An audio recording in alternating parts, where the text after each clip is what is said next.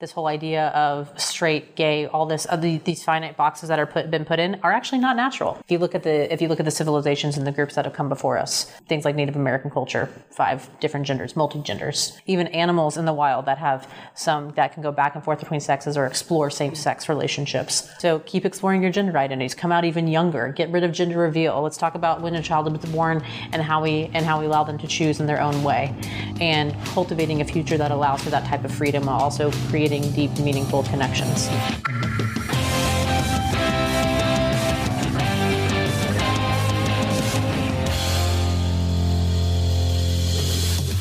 Hey dolls, welcome to The Gaily Dose, a family of queer people who have fun, elevated conversation to build a deeper sense of community in our LGBTQ world. Check us out at thegailydose.com or at The Gaily Dose Pod on all social media. Girl, you better come get your Gaily Dose. Welcome to The Gaily Dose. This is Helmut Lucero Domagalski. As always, it is Dante Adonis Rhodes. And I am Jake Jones. This episode is sponsored by AHF, where you can get all of your gay healthcare needs addressed. Find them at ahf.org. Yes, and we are so excited because we are celebrating Pride here at The Gaily Dose, and we are excited to have the amazing Liliana Bakthari, our city council person, with us today to celebrate Pride in the non-binary. We're going to have a great dialogue with her. I wanted to ask you boys, though, what is it about this season that you have enjoyed the most? It's the season finale. And I have a narrative because it was the funniest part of the season to me by far. But when we did our financial fetish episode, we did the best call to Kiki I've ever seen in my life, and it was led by Dante Adonis Rhodes. And he goes, FYF, what does that mean, everybody? Everybody, what does FYF mean? And I'm giving the most wholehearted guess of all time. And he goes, fist your friends. That's funny. Yeah, and you know really what? cute. That just really threw me down a flight of stairs. And I will never forget it, in all honesty. What was you guys' favorite part of the season? Dante? I would say, doing this now for cannot believe it's been 2 seasons, 2 years of doing this, over 100 episodes. It has been a journey that has been unlike any other in terms of a creative space of things that I've done. In the 5 years I did my own website, lifeauthentic.com, and all the things that went along with that. Never did I feel so connected to an audience like I do with this one. And I think one of the most rewarding things about doing a second season of this podcast is finally feeling like there's an impact outside of us talking in a room to each other, going out and about. And because it's a local podcast. We're not national girlies yet, but locally, having people come up to me, whether it's at a bar, or even at my job, people come to me all the time and are like, oh my God, I listened to this and saw this. They're one of the 180 viewers we have on one of the episodes. And them knowing or them feeling something I said touched them, it has such a large impact on my own mental space and feeling like I have impact. I'm someone who's big on verbal affirmation. So people saying that to me works wonders. And then on top of that, having the incorporation of Jake and Daniel to our podcast has been such an incredible, amazing journey. It's hot, sexy, and fly. It's been amazing. This one right here, the personality, the body, the hair, all of it. I will only add to that I had no idea that as we extended into the queer community, the kind of reception we would have, right? So I have heard of young lesbian girls who've walked up to our cast members and have said, oh my God, I love the episode that you guys did. And I just haven't been taught that way. I have young trans women who are coming up to us talking about our episodes to the trans community with the addition of Diane. Also, it is amazing. I will say my favorite moment from this season, Cyrus, she's a very dear friend of mine, close friend of mine. Great episode.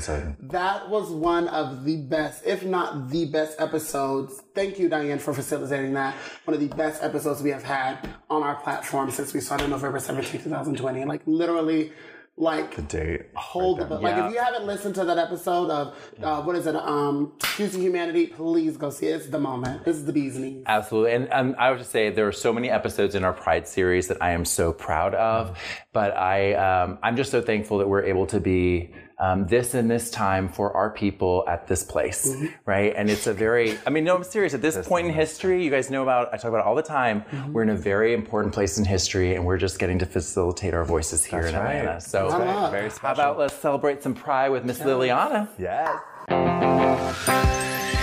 Oh, girl, turn that down. Current Events is on. All right, dolls. Welcome to our last current event of season 2. Thank you, dolls, for tuning in this season. Again, as I keep saying, this segment is brought to you, as always, by Joining Hearts, committed to making a difference in the AIDS community in Atlanta. Join the fight, join the fun at joininghearts.org. And don't forget, if you're seeing this, we are about a month out from Joining Hearts, that main event, like the whole weekend they do. So make sure you get your tickets now, because it is a party you do not want to miss. Love and light. I know. And as this episode falls, we get towards the end of the Pride Month. And what that is the anniversary of Stonewall. And when we are in Pride Month, we never want to forget the history and the start of Pride, especially in the United States. With Sylvia Rivera and Marsha P. Johnson, it was led by 2 trans-identifying women, and the event of Stonewall. So as we go through Pride Month, as we end off Pride Month, we always want to acknowledge where it started and get that into why we are here today, being able to be public on a platform and speak to you about queer issues and queer events. I mean, without them, without Pride and what the importance of it, we wouldn't have a podcast called The Gaily Dose. We wouldn't be courageous enough to say, hey, we're queers over here. Yeah, and if you think about it, the flag, the new flag that we have, has people of color and trans at the very heart and center of that flag, right? Really? And it's the reason why. Have you not seen it? I haven't seen it. Yeah. I know it's right over there, but I haven't. And that's the reason why, right? Is because it kind of gives homage to the fact that it's people of color and it is the trans community that were the beginning of the beautiful There's a backbone of this community, I think, because in it, when all of this was happening, white people in a way got the ability to hide behind their sexuality by basking with their white privilege. Like, you could exist as a white person in America outside of your sexuality and live a perfectly fine life. Whereas if you were black, you already were going through suffrage enough. So regardless of whether or not you were gay, bisexual, trans, or whatever, you were still a black person. You know what I mean? You're still someone that is marginalized. You're still someone that is looked down upon, and you can't escape that identity. So it's kind of like we were emboldened to kind of first come to the forefront and say, this is who I am. I can't hide behind one thing, so I hide behind the other. Right. And in a way, though, it has allowed a lot of different white people, though, to find truth and comfort in their sexuality and their gender identities as we've come to a different place in society 30, 40 years, 50 years later. And I just want to say, take a moment and recognize the fact that we've become a beautifully colorful family. We have. We have all those voices represented in our cast, and it makes me so happy, dolls. Especially me, because I remember when we were doing our naming process for this show, I made a big deal about it not being queer encompassing. It was like the Gaily Dose, and everyone was like, and I was like, no, it's queer, it's queer, it's queer. And I'm happy to see that it's finally gotten to a place where it is queer and that we are like using this platform for more than just our voices, our issues, and our concerns. Because like a gay issue, a gay concern, a gay problem is one that is usually paralleled by another community within our queer umbrella. Like for every right we get as a gay person, that's a trans person fighting for the same right to do the same thing in their own bubble, in their own identity. Same thing for lesbians, same thing for people who want to adopt kids one day. Like we are all under that same umbrella, under that same queer platform to fight for our rights. All marginalized people have to experience exactly the same things that the queer community has gone through, and now the trans community goes through, and it'll continue on for all time until we're all homogenized in a way that the people in power aren't just white old men. And what do you like to say? We're going to blur the letters. So we all become one. And decolonize which is our a beautiful dream. Decolonize our minds. We learned today. Yeah, Jesus. Absolutely. Well, current events. So let's talk a little bit about that. Current events is, I have to say, I wasn't as first like, oh, I don't know if we're going to do this a good segment, and meaty topics, really important topics that at first I thought were just sort of like, okay, interesting. And as this evolves forward, You really get deep. oh, and it's such an important I've had issue. some intense moments on the segment. My most intense moments on the show have been ain't queer, but sitting at this table. And thank you to Daniel Martini, who was not able to be with us tonight, but who is absolutely the person who stood up and said, we need to do current events. That's fun, So, but you also branded this, which is the beautiful part. The title itself is maybe my favorite part of this segment. Well, let me jump in here. I know there's been discussion from time to time going, well, do we really need queer events? Do people really pay attention to events? Do people even watch the news anymore? And I think what we've all come to a consensus is if you don't, you should. You really can make a difference. Just one person doing one thing running for office, voting for someone in office, paying attention to the subjects that are important and doing something proactive about them and not ignoring them. Those things make a big difference in mass. And the only way, sorry, I didn't mean to cut you off. That's okay. But the only way to affect change is to take information and figure out how you can. It's more than just like an idea. You kind of have to have like the blueprint to provide yourself with like, if you say like, I want to learn more about trans people, you're not just going to like make those ideas up on your snap your fingers. It takes, let it happen, It takes articles, it takes news, it takes media, it takes conversations with people. Do that. So maybe, and it takes the right media, which is something that you pointed out a ton, which is the Gaily Dose, where it's filtered and vetted by us queer folk, and making sure that we really pull the right things for you all when you are listening. And maybe this can be a segment that you show somebody for an educational process. Like Dante said, that education is the stem of learning more. Oh my God, are you saying that right here You stopped me in my tracks. is the gold standard for queer news? And media? Bitch, yes. Is that what you're saying? I don't know. That's a pretty big thing. I will say what I do love about what we do here is there's the facts.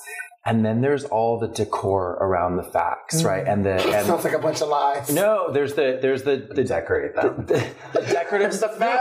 Then there's the decor. But the decor. But when I think about the decor of what we read, there's also there's a decor that the media puts on things around like here's this slanted ass view of the stuff, right? And then and trust me, we need like mental health warnings on the current news because a lot of times it is full of a lot of things that are supposed to really ignite you to do what? To sell more ads. That's true. Sell more ass. Yeah, might as well be. Sell that ass on the internet. But if you think about it, that's how our media is sensationalized, right? And so if you think about sitting and then actually breaking it down and talking about why is this happening, and I find that so refreshing. This is just so sad. I can't believe this is our last this season, yeah. Well, let's talk about gay in America though right now. As we think about queer events, as we're launching, we're in Pride, we're very likely being bombarded with some not great news around Roe v. Wade. Gay but it leads into gay marriage. It leads into like the other big precedents that were set by the Supreme Court in terms of things like gay marriage. So it's like if they could overturn Roe versus Wade. I forget what the court case was for gay marriage. God bless their souls, but it leads them to be able to do that for that. And it's like we have taken such a large part of our lives and loving recent lives, like especially been from a generation of just being gay and like being free, that we forget that like we're still fighting. Yeah. Like the fight's not over and there are people who still out there who want the worst for us. Oh, seek it. What was we did the queer events around the law in Tennessee that was around marriage specifically, that is almost like set up so that it can roll its way up to the Supreme Court so it can basically kill the same issue. Yeah. So these are like strategic tactics that I want to call it people that don't love us, that hate us. Institutionalized homophobia. Yeah, but if you think about it, it is endorsed hate. Yeah. And how does that keep going, right? The Conservative Party can try for a long time, and their march can be really important depending on the media that they consume. But this is the importance of why our queer community needs to be privy to proper media, because we can then build a task force to make sure this Conservative Party no longer starts retracting these things that we've worked so hard on. So yes, the Roe v. Wade, the conclusion's not there just yet, but this idea of it even being questioned right now is so frightening, and it does need to provoke us. And we need that information to provoke us, because it's a reminder that this fight will and should never end, because we need to better humanity, as Helmut always says. Yeah. Well, and the reality is, dolls, if you're watching this, and if we are in some decisions that have been made around Roe v. Wade, and as we're thinking about gay marriage, what's so important is that we don't stop the fight. We were talking about earlier about MLK. I love the fact that we live in this city in which he was such an important leader of not just this nation, but took a global perspective on the words he said. And I I've never said this on camera, but I've said it to you all before. I feel like when he said that he had that dream for every child to have meal, shelter, protection, education, right? We as a queer community add the element of psychological safety. Like any child should be able to become who they are, right? Without judgment, without fear. Without fear, it's a big one. There's so many kids that grew up in the world. I was one of them, fearful of who you will become. Do you know how immobilizing it can be to be fearful, not of anything else but who you are becoming and what there is like for your future? Like thinking that the idea that you are going to exist as something one day is that's so bad and so harsh that almost even like death is a better alternative. It's so sad. For so many people. And if you think about that, it's almost like the fact that within our podcast group, 4 of the 8 of us are parents. The idea that gay people are not concerned about the lives of children. We are more concerned about their psychological safety than most of you would ever realize. And so we're going to have to keep fighting, not for just ourselves, right? For the freedom to be able to be like, hey, I married my partner, but for the children is ultimately why our fight is so beautiful. Yeah. Well, Queer in Events. It's so exciting to me. We are not stopping our tracks. We are just taking a pause, celebrating Pride in the best of ways, and being happy that we are in this place in history for this purpose. Oh, well, thank you, dolls, for supporting us. That's not the end of the episode, but still, thank you guys for supporting us. Seriously, this means so much to me. Like, I get all like, this has been such a journey. I love you all. Seriously, love keep you. being great. Bye. We know it took some time, but we got your human heart on. Everybody, welcome back to this episode's Human Heart On. Today, we are actually going to have Liliana lead us through an international, a national, and on a local level Human Heart On. We're getting a 3-in-1 combo deal. Liliana, take it away for us. So internationally, we have David Kato. For those of you who don't know who that is, he was from Uganda. And if you don't know the history of Uganda, it is now becoming one of the most homophobic places on the planet. And David was considered one of the best LGBTQIA plus and most vocal activists at the time. And he was actually killed in the street.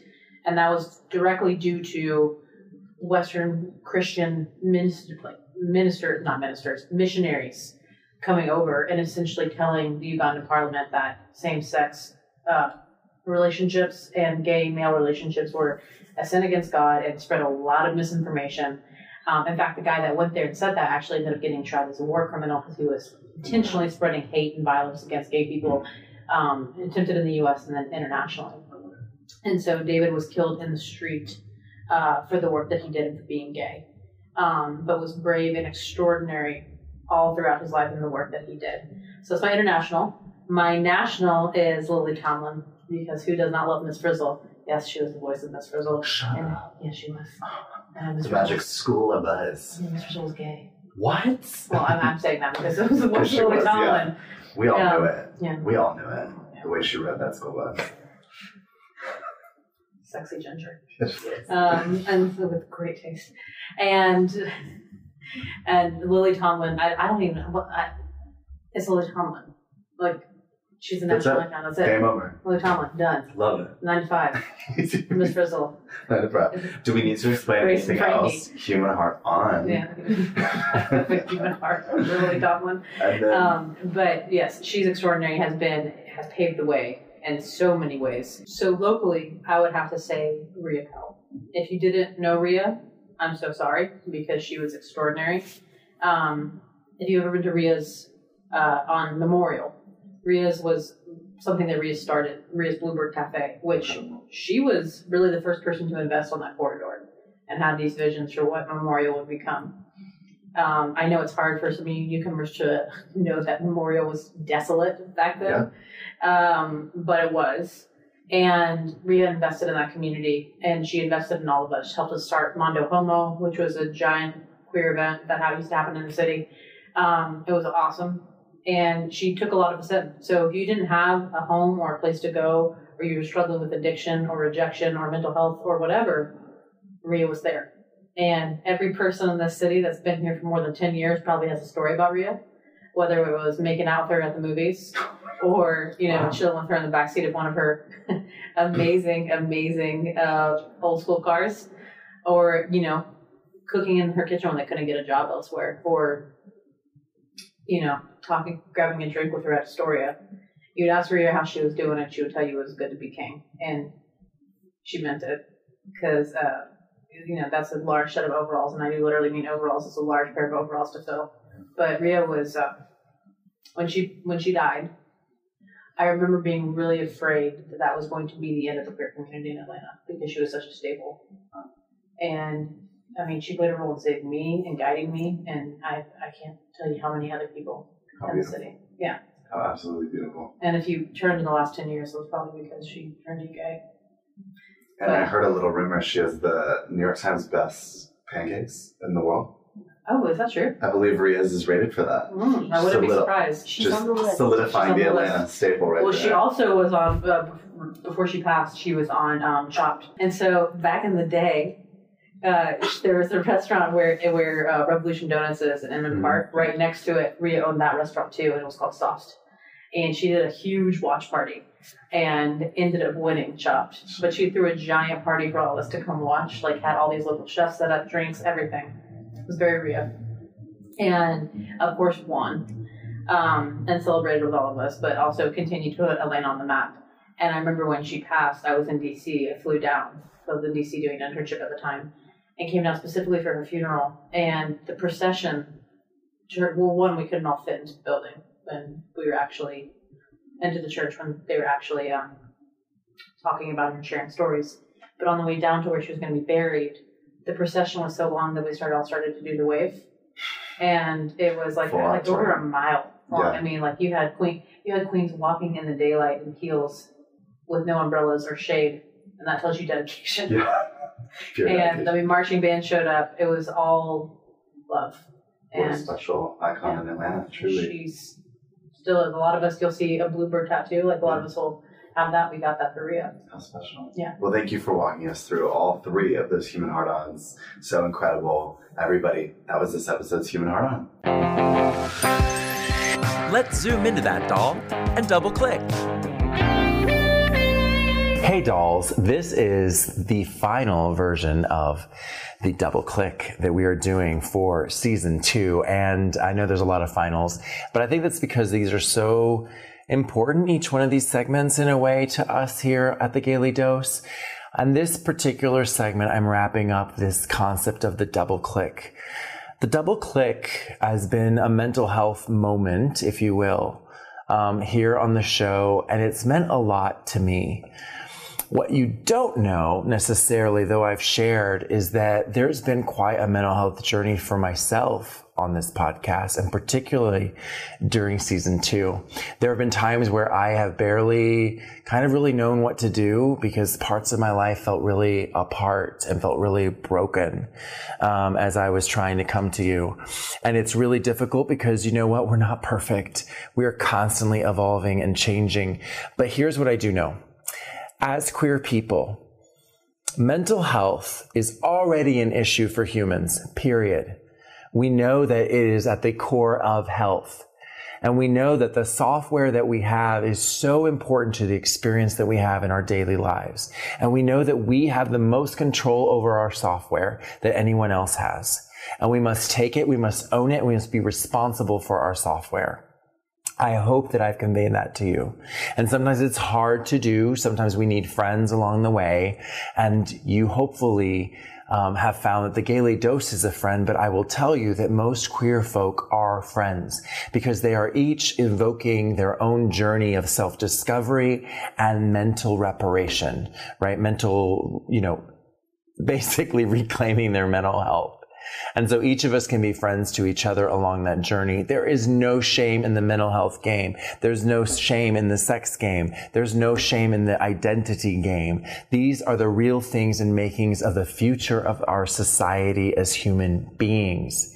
So get with the train, get your friends on the train, because mental health is where it's at and it's where it's going to continue to be. As we move beyond the basic needs of humans, this is a very, very important place, not only for those humans that are fortunate enough to get to explore it. So if you're listening to this and you have the time to sit and think about, postulate, you are blessed. You are in the very wealthiest of humans that have lived on the planet. Many people never got to think that much. Okay. But as we have the honor and privilege of thinking that much, it is also the responsibility to use our thoughts not only for the betterment of ourselves, but for the betterment of the community and for those that can't think that well for themselves. I think that we lose that somehow in the music of the selfishness of this world, that somehow it's just you focused on you, doing you, and forgetting everybody else. Well, the reality is that we are not all given the same gifts in life. And those of us who have been given a lot is on us to be responsible for the rest of our humanity. Why? Because that's just the way it works, right? We are a collective. If we do not care for the collective, we hurt. And at the end of the day, it is a journey of all of us together on this planet. We share the space together. We share the joy that we have together. And ultimately, we need to remember that it is ours to shape and form the future. And the future I like to manifest for each other is one in which we each are given psychological safety. We each are given the space to evolve and become our best selves. And that means that the basic needs for every human are met and we're given the safe space to be who we truly are. I encourage you, dolls, don't be lazy about your mental health. Be adamant about pursuing those next levels. And with doing so, you will love yourself and you will indeed love others. Have you heard of AHF? AHF is a global nonprofit that provides cutting-edge medicine and advocacy to people everywhere. Regardless of your socioeconomic standing, they provide services that help our community, such as free STD testing. With your support, 96 cents of every dollar earned at their pharmacy goes towards helping HIV and AIDS medical services everywhere. If you want to find out more, go to ahf.org or hivcare.org today. A dose of pride in the non-binary with Liliana Bakthari. Hey dolls, so we have with us Liliana Bakthari. Hey! How are you? Doing good. I'm happy to be here. We are so happy to have you. I have a question. Already? Can you pronounce your last name? Yes, Bakthari. Bakthari. Bakthari. What's the history? Does that name have an origin? Does it have an origin? Yeah. No. Okay. Yes, it does. I was like, well. Not at all. Yeah, it's Iranian and Azerbaijani. Oh, Okay. I love. Yeah. And light. Yes. No. Very ethnic. Very ethnic. We love us some ethnic up in here. Seriously though, if you think about it, I think you guys are laughing. Oh my God. Are we gonna restart this? No, that was funny. I want that in there. That was camp. It was high camp. No, but I think you're ethnic up in here. right. Well, you are the second. Is it the second in the state? No, first in the state. So first Muslim in the state. Should we go through the list? Yes. Go through the list. Yes. So let's hear all the credentials. first out queer Muslim person to run in the country. Yes. Oh, wait. That's up there. Yeah, to run the country. I lost in style the first time. The second time became now I am the second out queer Muslim person to be elected nationally. I'm the first one to be elected in the state, and I'm the first Muslim person, first non-binary person, first queer person on council. There you go. Yes. Yes. I live. Very proud of you. Like I said, a special time and a very special place to be in with you. That's like unprecedented. You're breaking precedents, or setting precedents, rather. Breaking glass ceilings. Yeah, there we go. There you go. It's okay. She's 23. She's learning. Yes. Sweet angel. Slowly but surely. So as we think about, you are now 6 months, I think, or so into your role. I got sworn in on January 3rd. Awesome. And so tell us a little bit, what's it like and what are you thinking about the most as we think about this year ahead? Ooh, what's it like? Deep breath. Because there's a lot coming, I'm sure. Yeah, no, it is. I will say, full transparency, it's exhausting. It is not easy. But I will say, with somebody with a community organizing background, it is a really incredible thing to be able to suddenly organize and be able to do this with resources, and suddenly people answer my calls. I think I was described as the inept leftist radical when I was running for office. Oh, really? And it's a cute title. I'm about having a jersey made. The first one was called Shit Starter. That I will make into a jersey. That almost fits on the tag. I know. Of a car. Shit starter. Shit starter. Just get rid of the vowels. You're there. Perfect. Shit starter. Shit starter. And then, but like, I love the work. This is the work I've done my entire life. I've always wanted to do public service. And the job is incredible because I find myself at the table for conversations around budget, around things that, talking about HOPWA, which is, greatly affects our communities that are living with HIV and AIDS. We are able to tackle things like talking about our unsheltered population, resources diverted to them, affordable housing, talking about moving towards a diversion of tactic instead of just over-policing, actually being able to talk about what non-binary and gender fluid and queerness is suddenly in these spaces, and bringing forth a perspective that definitely has not been there before. So that's a huge privilege. Am I tired a lot of the time? Yes, I'll be very honest, I am, because I am very, very... I'm still learning on the work-life balance thing because I love the work so much that I definitely don't rest as much as I should. But in terms of what's coming next, we're working on access to counsel, which means that people get access to lawyers if they are facing evictions. Yes. Oh, wait, that's amazing. Yeah, and so people imagine if you're low income, living in a house, and that you may have been there multiple generations, suddenly property values are skyrocketing, or you're a renter and you're being forced you might face an eviction, but you don't have resources to get a lawyer. This changes all of that. So we're working on getting that signed off on, working on climate change issues, working on creating a walk-in center for people who are unsheltered. So there's a long list of things. What are some of the climate issues that the city of Atlanta faces? I don't think I've ever thought about it on such a macro level. A lot of them. You know how it was really hot out the other day? Yeah. That makes sense. No, so we are actually going to become probably the largest climate refugee city on the eastern coast. That's already happening. Oh my God. What is a climate refugee? People that are displaced due to climate change. Yeah, Oh, wow. because it's so nice, I guess, rather temperate here. Well, I think it has more to do with the fact that we aren't close to a lot of ocean. We aren't close to oceans. We don't have the same dealings with rising sea levels. I mean, eventually our coastline will completely change. It already is. Yeah. We don't deal a lot with hurricanes or tornadoes. There aren't people that are being displaced, like fisheries that are being displaced because of climate change, because of changing sea levels, and because freshwater systems are being polluted by saltwater systems. We could get really niche with this. Yeah. But also the fact that there's a lot of wildfires that are happening on the western coast and record-breaking heat waves throughout the northern parts of the country. It's been hot here too, child. It was 80s in February, 90s in May. It's going to be 130 degrees in August. Yeah, it's walking outside in the summer is like walking through a human mouth. Yeah, like a scrambled egg at times. But it's great because I think about things like, recycling services and things that we actually would put in place and do well or better as a city. Yeah. So that's exciting. Yeah. And think about it. Think about all the impermeable surfaces. Think about all the parking lots. All of that creates more heat. Creates more energy burden.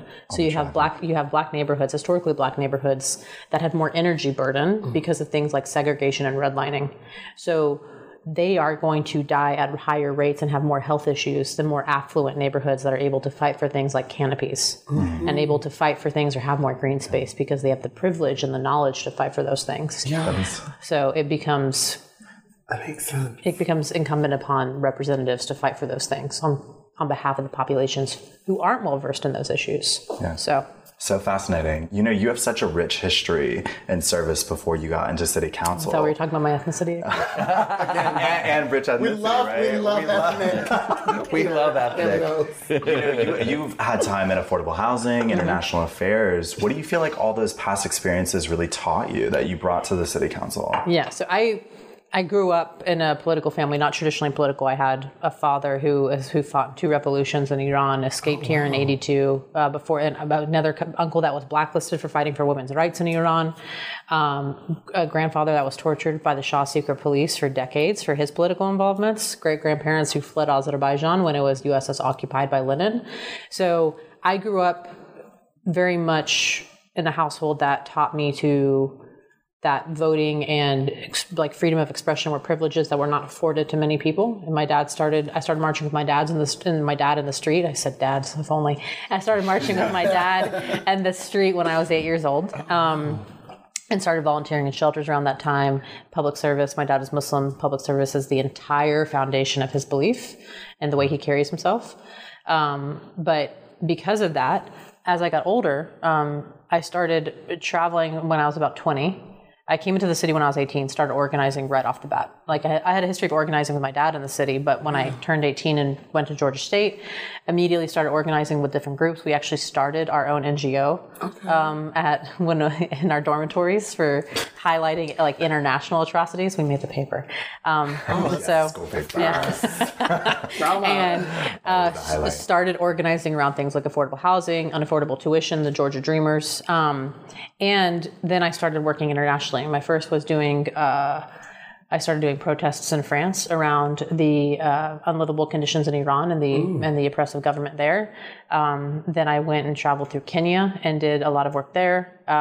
So parts of Africa, Europe, Southeast Asia, backpacked Australia by myself, worked in Central and South America. Mm-hmm. That is incredible. Wow. But I worked in all sorts of issues because it was developing world countries. So everything from water crises to real environmental crises. I mean, I went to countries that were completely running out of water. So everything from worked with everything from female genital mutilation to refugees to trafficking victims to working with orphans, working with refugees that were living on garbage dumps because they weren't being admitted into the country, but also couldn't go back to their home country.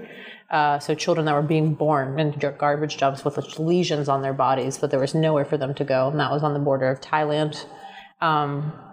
So severe poverty. Yeah. That is poverty people probably don't even think exists because they're so caught up in like their day-to-day life. You just get so used to like your rhythm, like having the ability to go to bed and like a home, wake up and go out and like drive a car to work, and like we complain so much about like the stuff that like burdens us, but then like you hear things like this and it's like you have it so good. Like, well, I mean, think about it here. We're in a beautiful apartment that has AC running. We have utilities on, have access to running water, Wi-Fi. A lot of the places I traveled, I had none of that. Yeah. I was living out of a tent and working with people on the ground.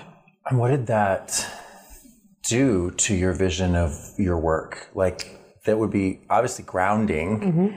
Then you get here and you're doing your work now. How does that play into the work that you do now here in the city? I always see crisis relief work is always what I've wanted to do. I view very much now in this environment, I mean, I think always, but especially in this environment, politics is a form of crisis relief.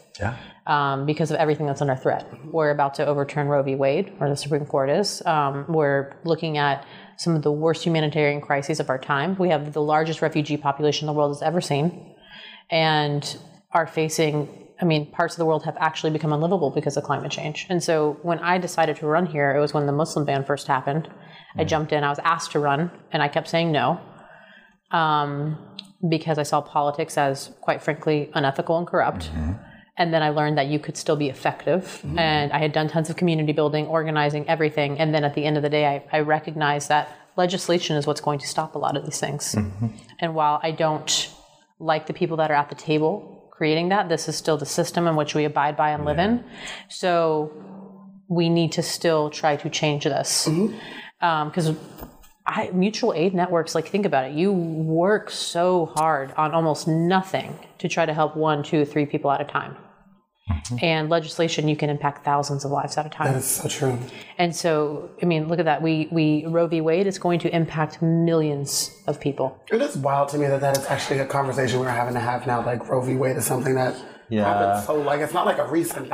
I always wonder, and I'm not a person of like big speculative, like, you know, there's a theory, but I also wonder sometimes, like, wow, we're doing this, right? And then while we're all going to go to the states and argue about that at the state level, the common person is spending so much more money to get basic grocery needs met, right? Everyone's becoming poorer. And we're busy fighting over these silly things when we're all quite unified on some very serious issues that should be the issues we're voting on. Well, think about it. When weight is a serious issue. It is, but it becomes it feels like this distraction. Like we're really going to argue about this that we all agree on. When there are so many other pressing issues. There's so many much more pressing issues. That we won Roe v. Wade. We shouldn't be going back. Yeah. There should be greater strides being made to move forward. Gun control is not a conversation. We shouldn't have to worry about getting shot for going to the grocery store at all, or having an argument in a park and having someone pull a gun on you. Period.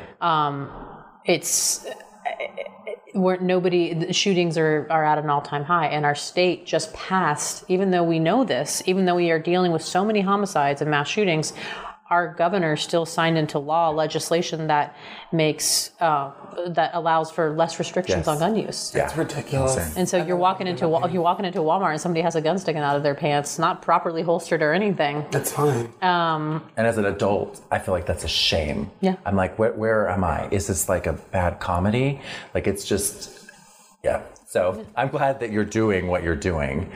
The hope is to build locally and like to build the resources, because I was young when I started doing all that, and like baby young, like younger than this baby young. And I'm not that young, God Lord.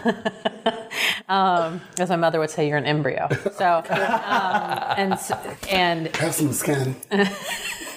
And so I wanted to come back, build at home, network, learn these things, build at a local level, learn how to draft, pass legislation with the hopes of continuing to build, to work back towards doing international crisis relief work.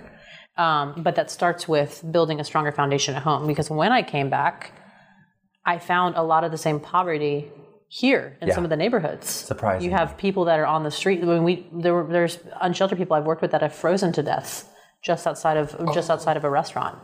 And I watch people step over some of these individuals' bodies rather than asking for help or talking to them, just walk by them like they don't exist. Or the fact that there are people that can't afford water. Or the fact that there are people that, are the dependence on food stamps, EBT, SNAP, all of that has shot up in Atlanta. It's shooting up everywhere. And like you said, that wealth gap is growing. We are the hardest city to live in right now for minimum wage. Yeah. It's so expensive. I was exploring the idea of moving.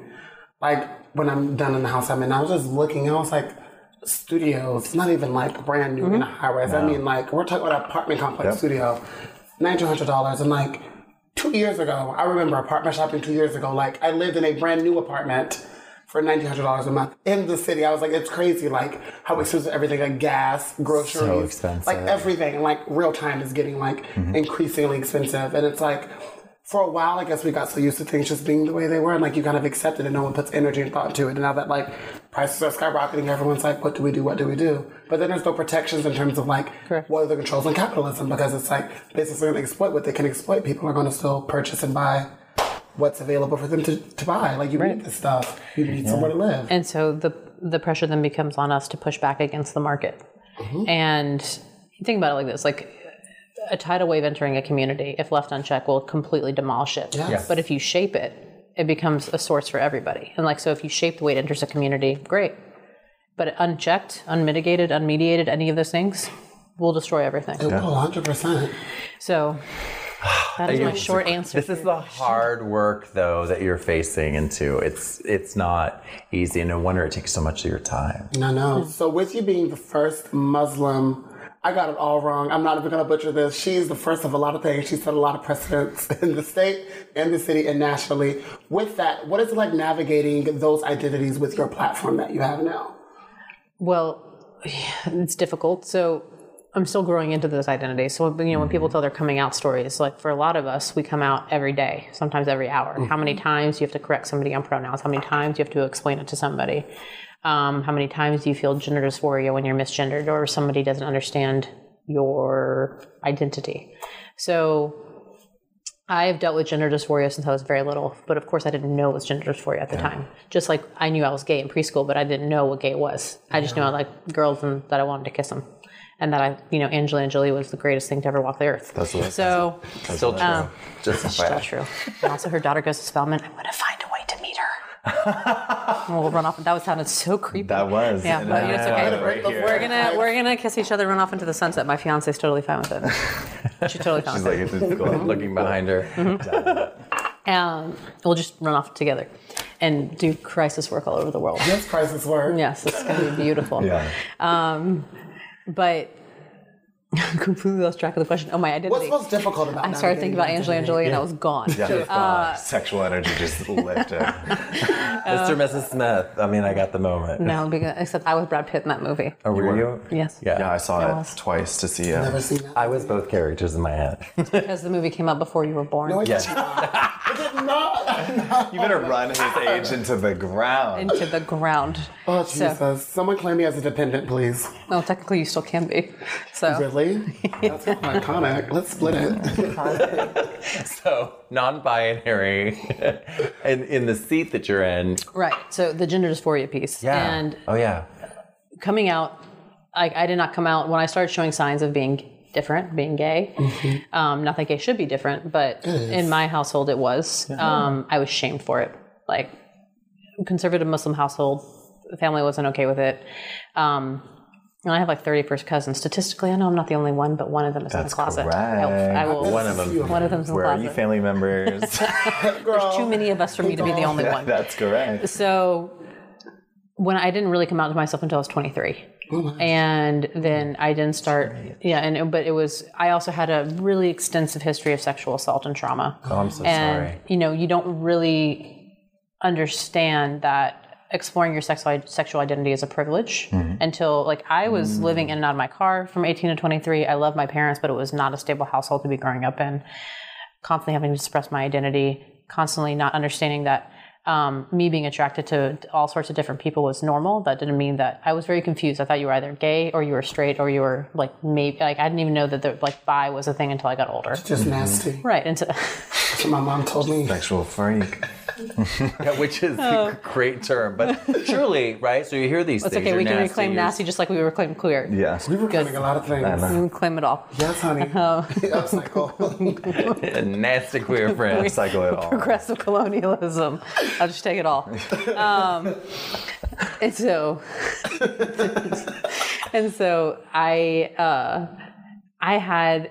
It was really difficult for me to understand like what I was going through because there was no one teaching me. My birds and the bees talk was my dad talking about how in his hometown village where he was a farmer, he would hide in a tree and beat up girls and guys that talked to each other. Middle Eastern. First generation. So I love my dad, but yeah, that was rough. Yeah. And so when I came out finally, which took some time, then I had to tackle, then it was like, I was like, but I'm not a lesbian. I know I'm not a lesbian because I'm not just attracted to women. I was dating people, I was attracted to people who were trans, who were ace, who identified as, well, actually at that time, nobody was really using the term non-binary. Yeah. But people who were all over the spectrum. Yes, honey. Question. Because I know asexual people is that they don't have a desire to have sex. Do they still engage in sex though? Sex is a circle. So what do you define as sex? And that's a whole different question. Okay, round them up. Okay. So I think that's like something, that's another thing that's also being explored because identities are changing all the time. So I don't know, I think the old school definition of asexual, just like the old school definition of a lot of our gay terminology was like very finite and concrete. So like the old school definition of asexual, was probably somebody who didn't feel a sexual attraction one way or the other. And it was more about emotional connection than physical. But like, and that was something I found with the ace people that I was dating was that it wasn't necessarily about traditional like penetrative sex. It was all different types. Tantra? No. Different means of stimulating the other person's body than just the traditional, Get in there. I got it, yeah. Now you got it. You're really showing you're 23 tonight. He's Get in there. 23, he's shining through. Y'all both rude. You're great at showing, Mr. Ethnic. Thank you. My Latina self thanks you. Salt and pepper is in. Thanks, Patty. You're welcome. That was so fun. I almost said boy. She's gone. Never son. Everybody Boy, not son. Child. And so get out.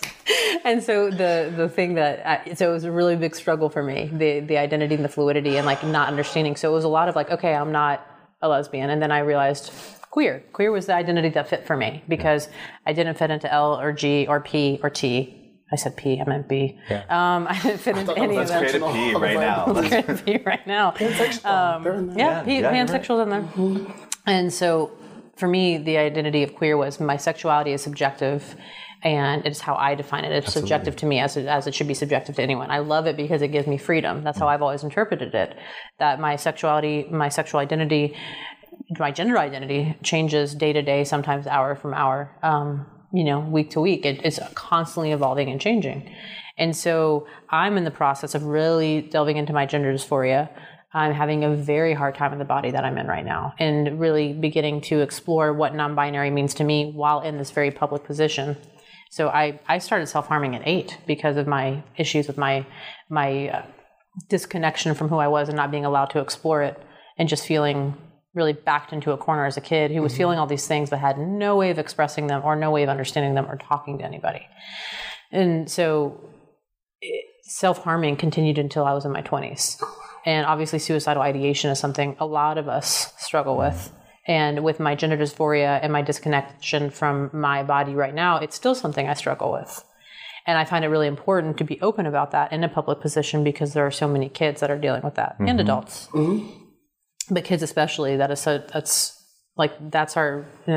so vulnerable.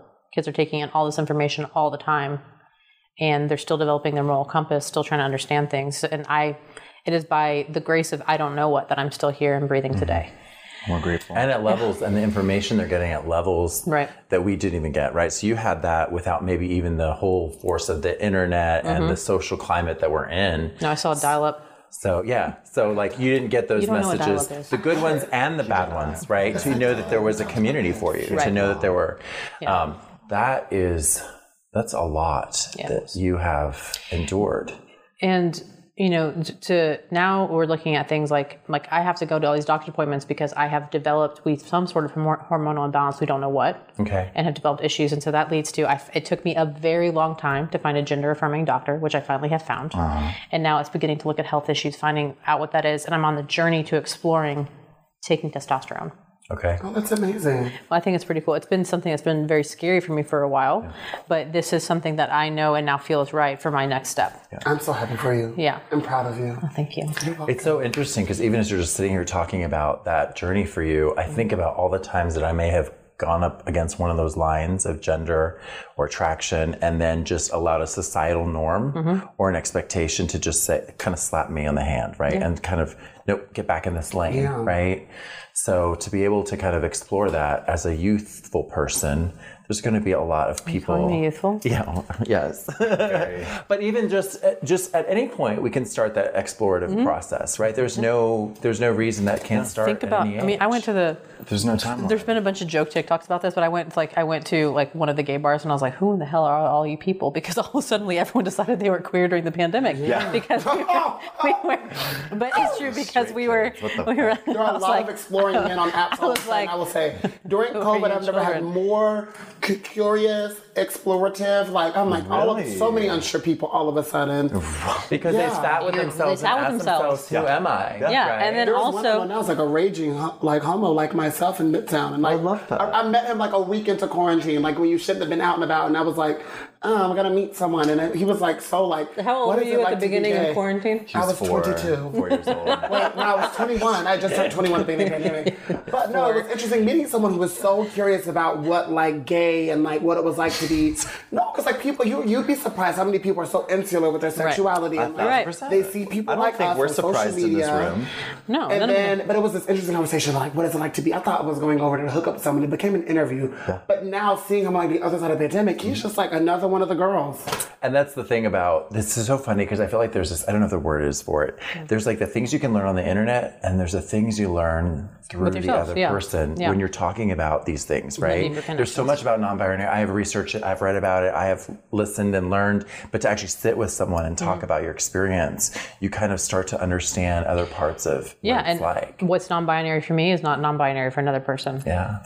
like you. Exactly. Right. And, And so talking to people about it is what made me realize it more about myself, and that like not being so stuck on like, I'm a man, you know what I mean? But like, I've been seeing the word non-binary for a while now, but it wasn't until I really started talking to people about it that I was able to kind of grasp what that meant for myself. Yeah, and you were actually like one of the first of few public non-binary people for the public to view. And being one of those first, like how do you let that digest into your day-to-day, and like what's your truth in that? it's actually been difficult for me because I found, and I actually had this conversation because we just had a panel with like LGBTQIA plus folks that came and spoke at City Hall for Trans Visibility Day. And I went up there and talked, and I was like, I realized in listening to you all that I have minimized myself, made my identity smaller because I wanted to make it easier and more digestible for folks, because I felt fear coming into the position and suddenly all this new. Mm-hmm. And it's not that I don't have a supportive, it's not that City Hall isn't supportive. It's not that my colleagues aren't supportive. They really are. It's that I was worried about rocking the boat too much, and I don't think I admitted that to myself. And so now I'm beginning to take up more space with it. I'm going to be ordering, it's like small things for myself, like small wins, like ordering a plaque to go under my name in the main chambers to put my pronouns out there, to explain, to writing up a press release that I'm trying to figure out that's going to explain that I'm both non-binary and gender fluid, because identities are stackable. Because while I'm non-binary, sometimes that's also gender fluidity. And so it's also exploring, how do I begin discussing this and educating my colleagues and start the conversation of these are my pronouns, this is what I'm learning, because I am now in the process of really figuring it out myself while also in the public eye. Yeah. So a lot of it is discussing it very honestly, the raw parts of it, the hard parts, the great parts, the euphoric parts, but also the parts that are deeply triggering and lead to really deep mental health crestfalls, because that's all part of it. So I think it's highlighting the insecurities and the imperfection and the pain, but the beauty that also comes with it, because it's not this perfect, beautiful, transformative process. And very much just like in how we do with people who are experiencing disability, where we only highlight the positive, you can overcome, but none of the hard parts. It's very silencing to only highlight the parts that are considered beautiful, when in fact the struggle is also beautiful. Oh yeah. And so it's very censoring. So I'm trying to be very open about all of it, to also break the narrative of to be in politics you have to be perfect. Yeah. So I love that. It's so beautiful, you even being this transparent on a public platform like this. Yeah. You're not only saying I am non-binary maybe today, but I'm also open to exploring that, and giving that narrative to anybody who's out there is so important and so beautiful on its own. Mm-hmm. It's special that you have that much courage to be able to do that. It's a lot of therapy. Well, I think it's, I also think it's, I've realized it is, and I talked about this with the rabbi, I feel like authenticity is one of our pride values. Mm-hmm. To be queer is to be authentic. It's to step into really uncomfortable spaces in our identities, in our sexuality, and then stand there. So literally making the choice to, I feel to come to terms with your non-binary position in life is to stand in this really awkward place, because people can't see it. It is expressed, right? And there are so many norms that we have around what boys do, what girls do. And then you're I'm in this place that I'm not these things, and you're pushing this shit on me, and it's not okay. But you also don't know that I am, so I have to reveal that I am. And you don't even know that you're violating these things about me. Yeah. Because you're just you as a society, the rest of you people are not there yet. You're not awoken to the fact that I exist in a middle ground. Yeah, I am just, there's TikToks I'm just a little guy. And, I'm just a little guy. And so there's I just want to be the in-between. Yeah. Because you think about it, you're born into this world and you're literally told what you are. Mm-hmm. Yeah. And the rules you have to abide by. This is you. Yeah. This is what you have to do. Literally law and order. No, you can't do this. You have to boom, boom. But no, I love this, because this is, I think a lot about the non-binary position, because because pink used to be a male color. Because raising daughters, I think you think a lot about, why? Why is that what you do as a girl? Why isn't it this? Why can't you be both? Why? Yeah, so I was always taught that I was very different. And then that also brings in the whole body shaming culture, because you have to look a certain way, and if you don't abide by that. And so, yeah, it's the idea of do not assign gender at birth to let the child figure it out. That's why gender reveal parties are problematic, besides the fact that it's white people in California setting the forest on fire with their weird ass gender reveal party. Well, the other part of it though is attraction. I think that one's the hardest. I feel like that was one of the hardest for a non-binary position, because now you kind of allowed yourself to sort of remove maybe what your expectations are of as you look at me. So like I'm wearing lipstick and like a gloss, and I'm, but I look like a male, but I'm featuring female, and then others don't know what to do with that.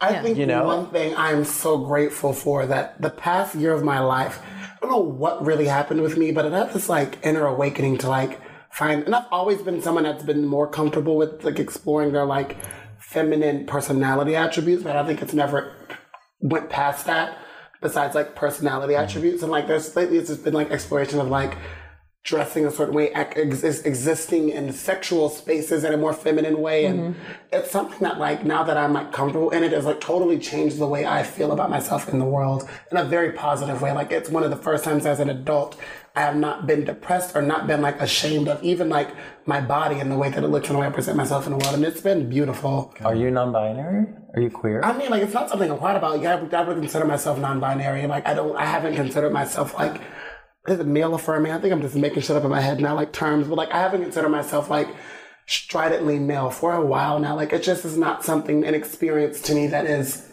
normal. Like I feel more in between, more like there's fluidity in how I wake up and exist in the world. And like there are times when I want to wear like a polo shirt tucked into my pants. Like even this little like French tuck, like it's a woman's blouse with women's shorts, but presented in a slightly masculine leaning way. But all of it is like who I am in my summative whole.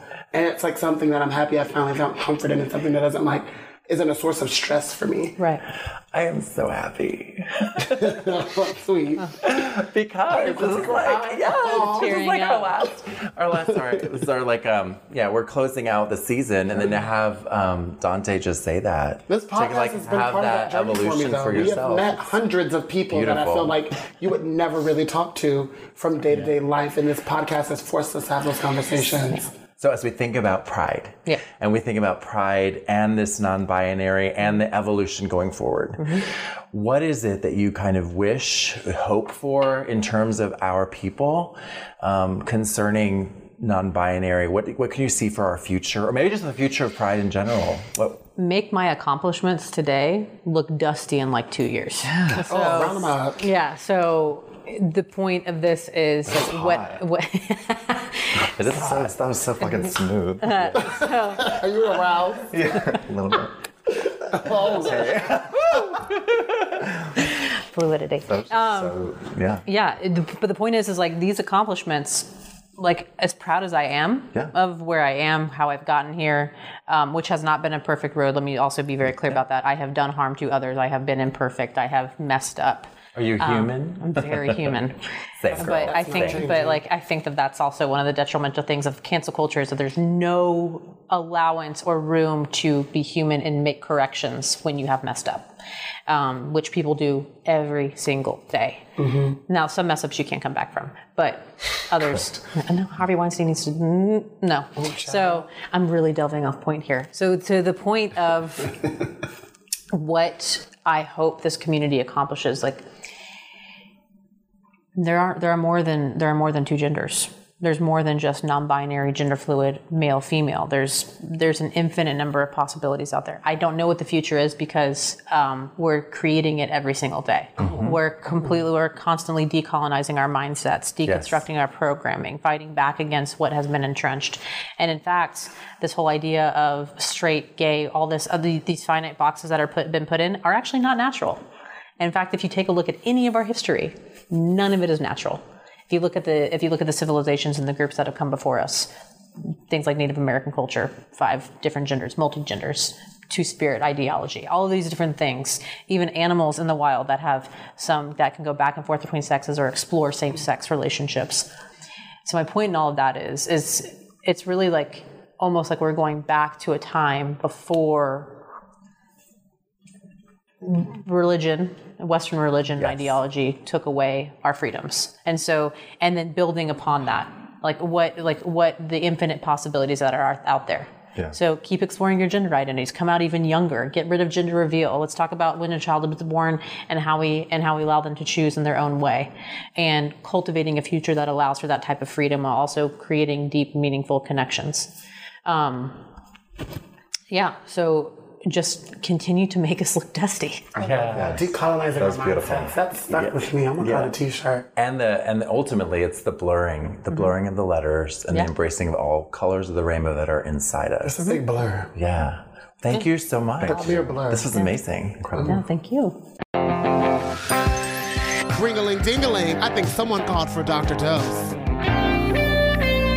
All right, dolls. So for this Dr. Dose, we are going to bring it to you again, sponsored by Atlanta Pride. Atlanta Pride is more than just a festival that we celebrate, but is also greatly committed to our gender diversity and to sexual identity here in the city. Check them out at atlantapride.org. Yes, God, honey. Yes. So this particular Dr. Dose, I'm going to ask you to be our doctor, Dante. Okay. And we're going to actually not have a caller. I wanted to talk about, we have a cast member, crew person who had has a kid that recently came out as non-binary, and I was talking to one of my daughters about some non-binary identification going on in her school. How so I old thought is we your just she's 13. Okay. And I thought we would just do what is the advice you'd give to a kid that was coming out or wanted to talk about being non-binary with their parents? So you're our doctors. Give us a little bit of the thoughts. Where's the thermometer? Well, you're a child. You can tell us, We right? don't have the stethoscope. We don't have the stethoscope. Where's it I at? still think it's a thermometer. You wanted to bring that light. Thermometer, stethoscope, you know. Same thing. They both detect. They don't both detect They temperature. don't. All They right. don't. So, Oh my. harking back to when I came out. Harking. Wait a minute. Bitch, this is my 10-year anniversary of coming out. And All rounded up. Oh, I love that. So harking back to when I came out 10 years ago, there was a lot of, and I have the privilege of seeing this, but there was a lot of media and reality television being prevalent where I could see real examples of gay people, whether or not it was exaggerated or not. There were visible gay people in the world. So I was able to identify with something. But what would have made the coming out experience easier for me and make more sense to me and a comforting vibe for it all would have been if there were adults with influence who would have accepted it or even allowed me to explore those things. I think a lot of younger people get so lost in their identities and so get caught up in the wrong things in life, I guess you could say, because they're so gun-ho on exploring themselves, but in a way that is done so secretively that no one will ever figure out, and it leads to all these other precipitates because there's simply not someone allowing it to happen. you mean also early addiction starting on certain things as an escape? 100%. And you have to think of if water is flowing down a river and there's a dam there not letting the water go, eventually that dam is going to break. Unless if we would have just let the water flow freely, you would have a wonderful ecosystem created because of it.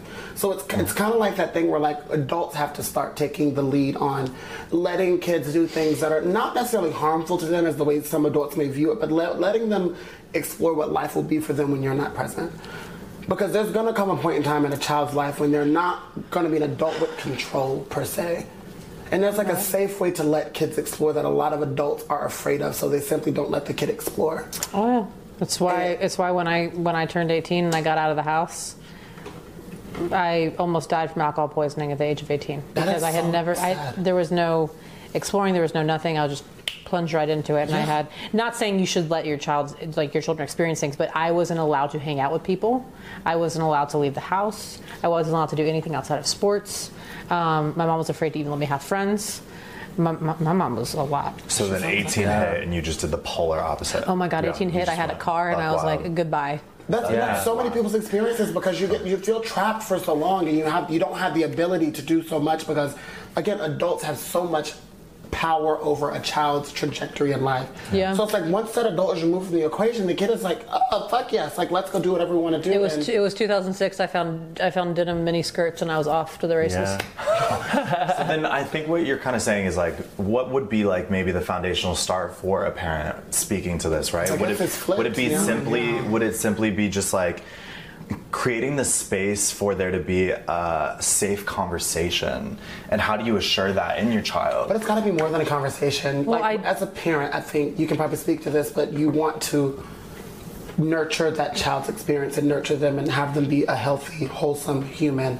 And you want that to happen in a way that is done safely. Ideally, when we were talking about earlier about like, you know, make these accomplishments dusty, ideally a child would never have to come out. Mm-hmm. Ideally there would be no need for there to be some grand announcement. I mean, like, are you going to come out when you're straight? Actually, we should do that. All of you have to come out when you realize you're straight. But that's boring. But no. My point is that the ideal here would be able to work towards a world in which coming out and some big thing around that develops anxiety where a child doesn't know what to do. It doesn't need to even happen. Mm-hmm. Like for me, when I was by myself growing up, when I was alone, I had my alter ego that was Nick. And when I was alone, I got to be Nick. I got to be a boy. Oh, that's cute. And I knew, no one told me that I couldn't say anything, but I knew I wasn't allowed to. I knew that I could only be Nick when I was by myself with nobody else around. And I couldn't tell anybody about Nick. And I was in elementary school. So clearly, like, I can't go back to that mindset of understanding why, but like, I knew that I was in an environment that was not ever going to be welcoming to that. Nobody had to say it. And so I think constantly, and I didn't have the birds and the bees talk. There weren't reassurances around me being beautiful or handsome or anything. There wasn't a lot of positive affirmation. Yeah, there wasn't any of that. And because my parents were struggling with mental health and cross-cultural trauma and generational trauma and hadn't dealt with any of that, all of that, you know, that is also generational as well. You know, children, that is passed down from generation to generation to generation. And if it's not talked about, if it's not discussed, it only perpetuates it. And so I think one of the things that parents can do is, one, take care of yourself, go to therapy. You're never too old for it. Deal with your shit. Deal with your trauma. I can say shit, right? Shit. And so fucking deal with your shit, bitch. Fucking deal with your shit. Because if you're not taking care of yourself, then you're not going to create a positive environment for your child.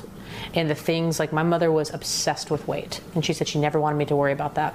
But it was every part of my everyday life. So my brother developed an eating disorder at a young age. So like, I did too. It was very much like, by not talking about it, but by constantly seeing her struggle with it, we, of course, it was a consistent thing.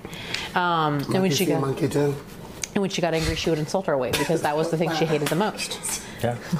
Wait a minute. So like, she would get mad at y'all like that. That would be like something she'd like. Yeah. And so, but again, because my mom had mental health issues she had not dealt with. Yeah. And same thing with my father. And same thing with my grandparents. Same thing with my aunts and my uncles. Same thing with my cousins. And so it was just very dysfunctional. And I think all of us can say that we've had some sort of experience with that. Everyone struggles with mental health. If you are not taking care of it, then you are not taking care of others. It's not your fault if you're cut and bleeding, but it is your fault if you bleed on others. Yeah, I've never heard that thing. I kind of like that. Yeah, it's your job to seek the attention you need to make sure that you're not bleeding on everyone else around you. And you can't be a part of someone else's universe when you're the center of your own. And so to make a welcoming environment for your child where they feel comfortable coming out, you need to go to therapy, you need to talk about the uncomfortable things, and you also need to take the opportunity to learn from your kid, because children have a much purer perspective than we could ever go back to having. And so also make room to understand that this may not be a permanent identity for your child. Someone may come out as gay or non-binary, and then they may decide later in life that they want to identify as a woman or as a man or something else entirely. So constantly make space for that growth to continue happening. I think that is so key, because at the end of the day, as a parent, recognizing that as we're exploring as a society, there's a lot of pressure for kids to do things. Like, are you going to come out? Are you gay? Are you bi? Are you... They're facing into these things at ages in which they may not have even completely sexualized, right? And oh, by the way, that we've all changed so much from 13. Period, in the ways that we feel about who we are and how we identify. And it can be that you come out much later, in your 40s, 50s. So it's like, it is that, like, hold on, mama, calm down. Your kid's exploring, and they're in a time and an age in which they're asked to explore, and the need to identify yourself and put yourself in a letter, in a box, is not something we need to put pressure on our kids on. I feel like it's like, hey, okay, you're that cool. Let's talk about what that means. Let's talk about how we deal with that and how we support you in that. And don't feel like you have to be a letter.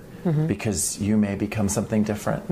I will say, to piggyback and wrap it on up, one of the biggest hindrances and the reason why me and my dad do not have a relationship now completely is because my mom decided that it would be best if we went to therapy to deal with, like, because I was outed to my parents, very traumatic, but that it would be best if we went to therapy. Went to therapy. Things were uncovered that dealt with why my parents would have had a negative reaction to them having a gay child. My dad shut that down. We never went back to therapy, and me and my dad have never had a relationship since. 13. And it was weird because we were close. Shut up, Jesus. But we were like best friends, and we went to being like not mortal enemies, but like strangers. Like, I couldn't tell you anything about my dad's life right now, nor can you tell you anything about mine. But like a simple conversation, an understanding of the other person, would have went so far in nurturing the relationship that we could have had now. So don't be afraid to work through your own traumas and explore those and embrace your child, because that's your responsibility, period. Thank you for coming to another segment of Dr. Dose. And next time on season 3, we will have a thermometer. A stethoscope. Both. Dolls everywhere unite. It's the call to Kiki. This is the Call to Kiki, brought to you by Atlanta Black Pride. Atlanta Black Pride celebrates the unique intersection of black and gay here in our city. Check them out at atlantablackpride.org. I'm up. All right, you were girl. on a segue. No, so go ahead. Bring us to the Call to Kiki, girl. First and foremost, I want to thank every adult out there for listening to me rant and ramble on the end of all these episodes for 2 seasons. Now shut the fuck up. For 2 seasons now.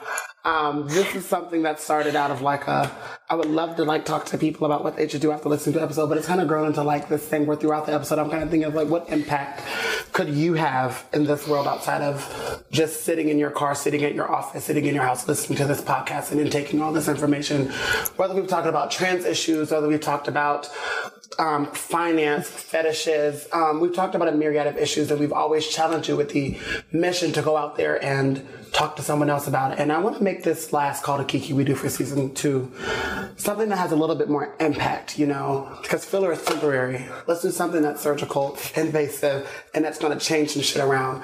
I want you to, after listening to this podcast, to actually go do something that is effective in your community, whether it's getting involved in local government, getting involved with a new charity or organization, whether it's starting something with your friends that is a podcast, that is something online, that is a new Facebook group. Do something that actually affects change outside of just talking to someone. We've done enough talking. If you listen to this podcast, listen to all my Call to Kikis. I want to see you actually try to do something that affects change in your community, whether it is here in Atlanta, Georgia, the United States, somewhere around the world. I know you're listening to us in Honduras with closed captioning, probably. We're popular in Honduras and Belize. The metrics. But if you're listening, I just want to see you just step your pussy up and do something with this. Like, you have it. No, you have it in you to do something that is amazing, that is beautiful. We did it with this podcast, something we never thought we'd be able to do. And look at us now, how far we've come. You can do it too. I know you can. I know you want to. Believe in yourself and you can change the world. I promise. Thank you, Dante. That was beautiful. It was beautiful. And such a great way to celebrate Pride and Pride in the non-binary. Thank you so much for joining us, Liliana. Seriously. This was just fantastic. We love having someone ethnic on. It was amazing. We love some ethnic. We love ethnic too. You can believe it. We did love it. Dolls, we thank you so much. We remind you to love yourself, love others, and don't forget to smile. Bye-bye. Bye, dolls. See you guys in a few months. Bye.